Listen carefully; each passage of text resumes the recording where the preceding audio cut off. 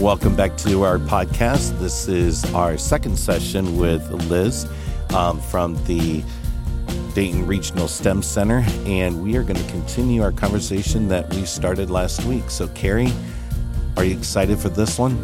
Yes, Bert, I am excited because this has been a great conversation. And Liz, it's great to have you back. Thanks for having me back. I'm excited to continue the conversation. But let's talk and walk through a little bit more about that sort of journey of that STEM fellow, because that's kind of taking that to the next level. And I know that we've increased the number of STEM fellows in our own district, which is exciting. I know, even a couple years ago, it was kind of unusual to have, more than a couple STEM fellows, and we've got them at all levels, I believe, now. So what is that kind of process, that journey to that STEM fellow? Yeah. So in late summer, early fall, we'll open up an application. The application is really just to make sure it's a good fit between the individual and the program. And then our season usually starts in the mid to late fall, very end of October, early November. And during that time, we meet on alternating Wednesday evenings. Teachers are placed onto teams with teachers in a similar grade band, but they might be multiple subjects on the same team. And in addition to that team, we will have some teachers who are new to the program, some who might be returning, and some who are taking on a leadership role to really guide that team. The teams also include the industry fellows who would be either from a practicing STEM industry, a higher education institution in the region, or from the military, from our Air Force Base, whether that be enlisted or some of our partners from the Air Force Research Laboratory. We love to have their input in the process as well. So we meet for alternating Wednesdays from that kind of late October, early November, all the way to May. But our season is broken up into a few different, very distinct phases. The first 4 meetings are really focused in on what we've been alluding to a little bit, which is that how do you know what high quality STEM is, and how are you as a team going to communicate and make it through this season together? So we really dig into those engineering design challenges. We have people experience this hands-on. They learn how different people have different personalities, how they're going to communicate as a team, and they go through these challenges together while being introduced to and actually using the STEM education quality framework. That usually takes us to about the new year. And then as you move through the new year, we switch hats and we say, all right, you have some background in STEM or STEAM now. Let's start implementing this. And so each team is challenged to create a unit of curriculum.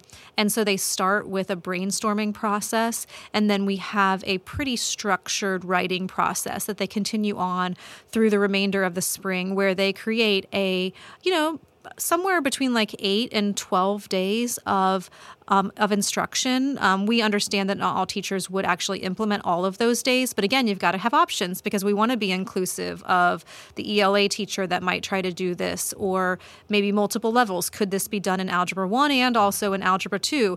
What would this look like in 3rd grade? What would this look like in 5th grade? Those kinds of things. So we have we like to call it like we make the Cadillac, but if you need to scale it back and take some of those things away, then you can choose to do that. But we end up the season in a wonderful evening, which is our curriculum debut night / our STEM awards. So we actually, as the STEM Center, also give out monetary awards for excellence in STEM education.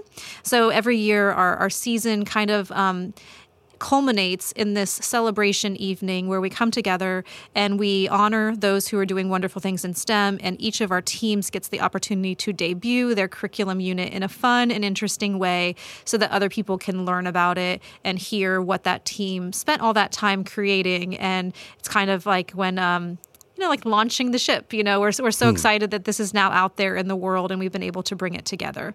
So we do wrap up in about May. So over those few months, the teams work really hard to get to that point of being able to debut their curriculum. And across the board, it's always such an exciting night because there will be times during the season, and this might be something like, maybe I shouldn't say it on the podcast, but there will be times where people will say like, I'm not sure I always understood what we were doing. And I love to say to them, great, because your students won't always understand what they're doing. And so it's okay to not always be completely confident, but by the end, people see the pieces coming together and know and understand how it can impact their practices back in their classroom. I agree with what she just said, because I went through the whole program and then I went back to Liz a couple of times and like, Liz, I really don't know if I know what I'm doing. And I said, perfect. Which is okay. So you get to sit in your student's seat and understand. And also, you talked about, and sometimes the teachers might fail at Absolutely. And we have talked about that so often that that's really okay as long as you learn from that. And then they get that sort of perspective that they can take back to their own students and impart that kind of idea that it's okay to stumble a little bit as long as you learn from it. And we talked about teacher efficacy. Right. And so that goes right along with this program, helps building that confidence. Can't think of anything that would build that more than something like this. Yes, experience exactly. of the STEM Fellow. It Absolutely, does. yeah. So, and how do really quickly, Bern, just like I mentioned the STEAM Fellows in our own buildings, how does that benefit a school district to have those individuals there amongst your staff? Well, the big thing that I'm seeing with the STEM Fellows that we have in our district is that they, what they're doing in their classrooms, other people are seeing and starting to ask questions. And so it generates that curiosity. And then it kind of grows. So is there that desire to kind of emulate what you're seeing your colleague do in the classroom exactly. next to you? And they start asking questions like, okay, hold it. Your kids are really engaged in something. I don't quite get it, but can you tell me about it? And I do believe that is why we're also having an increase of people, who want to become a STEM Fellow. Because I know last year we actually had more people request to become a STEM Fellow than positions were available. And so I know that this year, that just shows how it's growing and how the teachers are, when they go through that, they're taking a risk, and it's okay.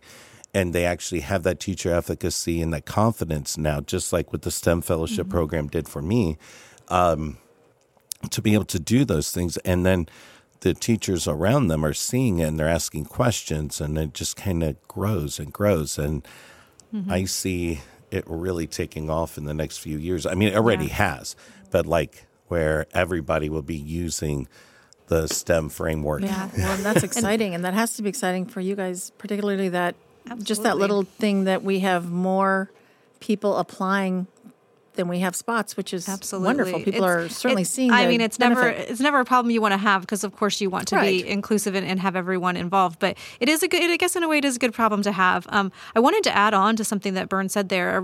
Carrie's original question about a benefit to a school is that by nature, our STEM Fellows usually are pretty dedicated and inquisitive individuals.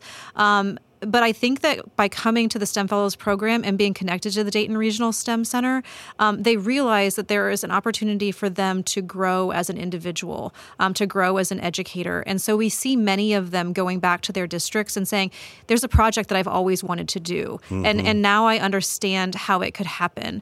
There's a club that I heard somebody else talking about that I'd like to be able to bring. So we really see them taking on leadership roles, and that can look a lot of different ways. Not everyone's going to eventually become the STEAM coach for a district, but they lead in different ways, whether it be the inspiration to the teacher in the classroom next to them, or the person that brings the coding club to their school, or the person who now decides to take on the science fair, in a way that makes it more meaningful to students. We see so many STEM Fellows taking leadership roles. And then there are even opportunities within the program to take on leadership roles. Our current coaches were STEM Fellows who have worked with the program for multiple years. Our lead fellows have been with the program for multiple years. So it's also a way to increase your capacity from a numbers perspective of just getting more STEM Fellows, goes,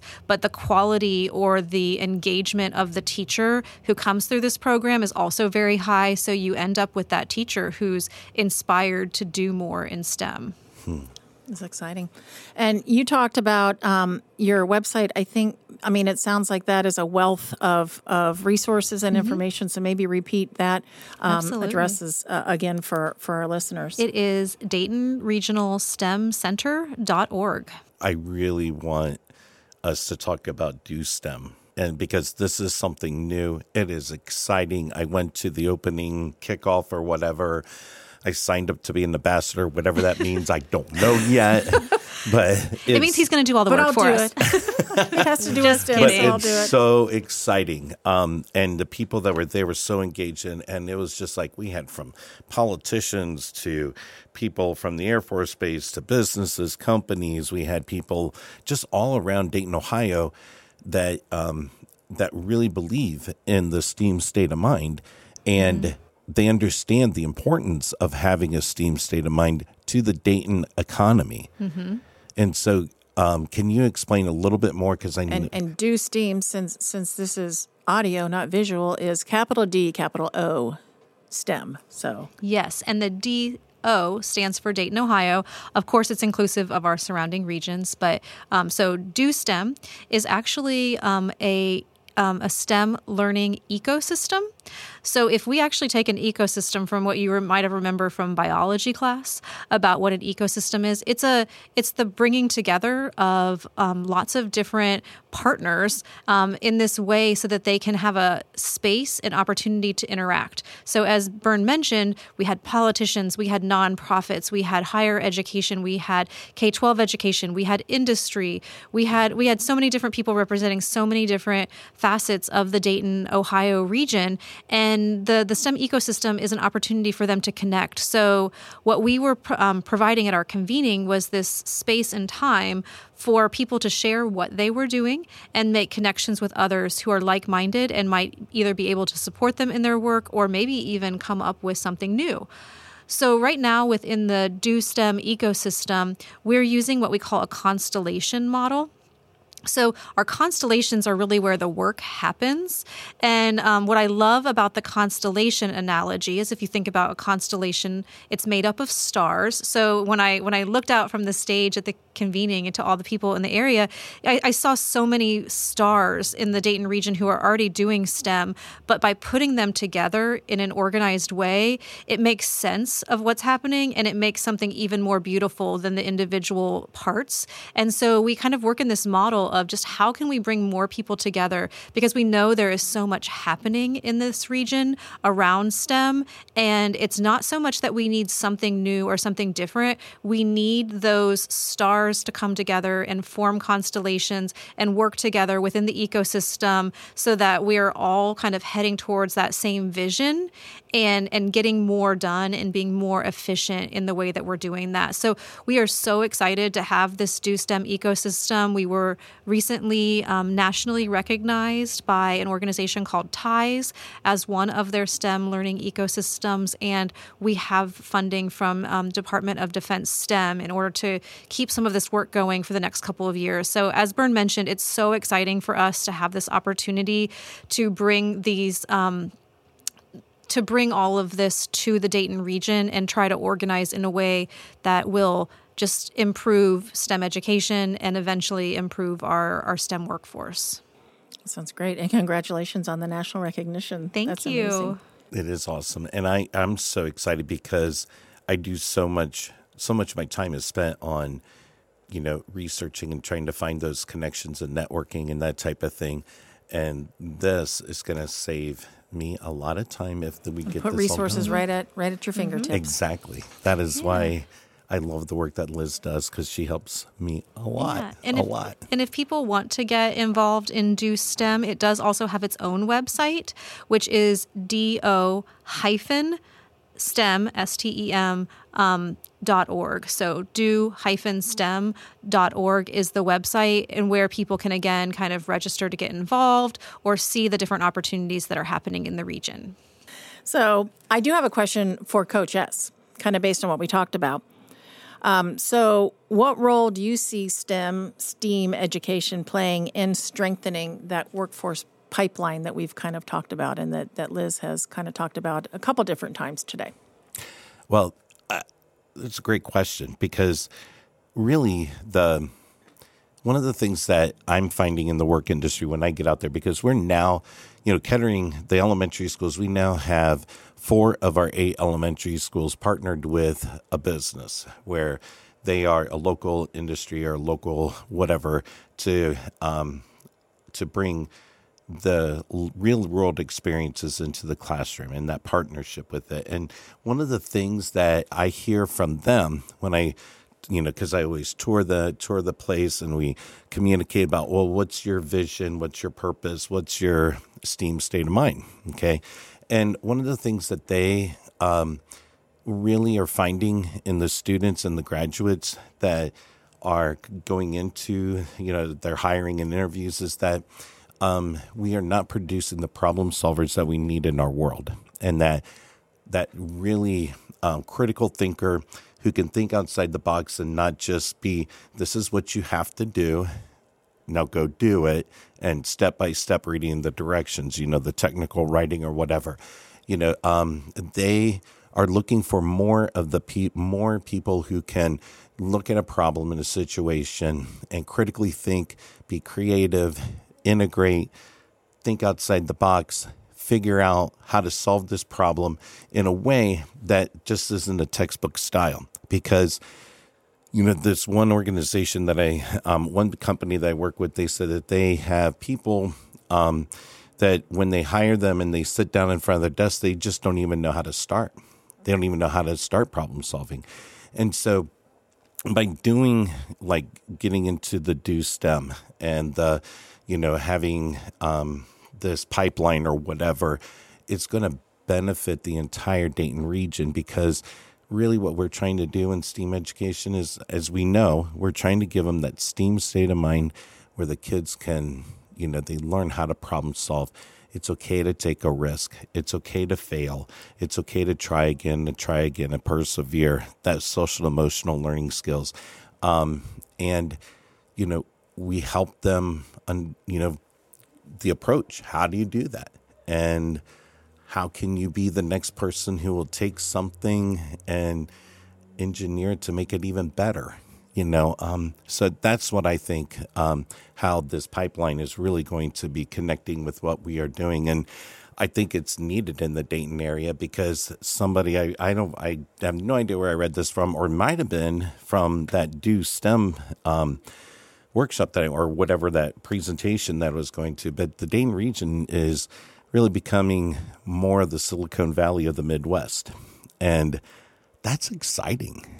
I mean, oh my God, that is exciting to think about, that returning to our roots. We're returning to our roots. Patterson, Wright Brothers, all of that stuff. So anyway, so that's my answer to your wonderful question. Well, thanks, Bern. I appreciate it. Okay. Well, Liz, thank you so much for being a guest today. Thanks, this was Liz. a great conversation. It's so exciting, all your work, and you are appreciated. And thank you for everything you do for us. Thank you for having me as your guest. Bern and Carrie, you guys are fantastic with the work that you're doing. So I'm just glad to be here to be able to support you. Great. Thank you. Thanks, Bern. Always great chatting with you. All right. Thank you, Carrie.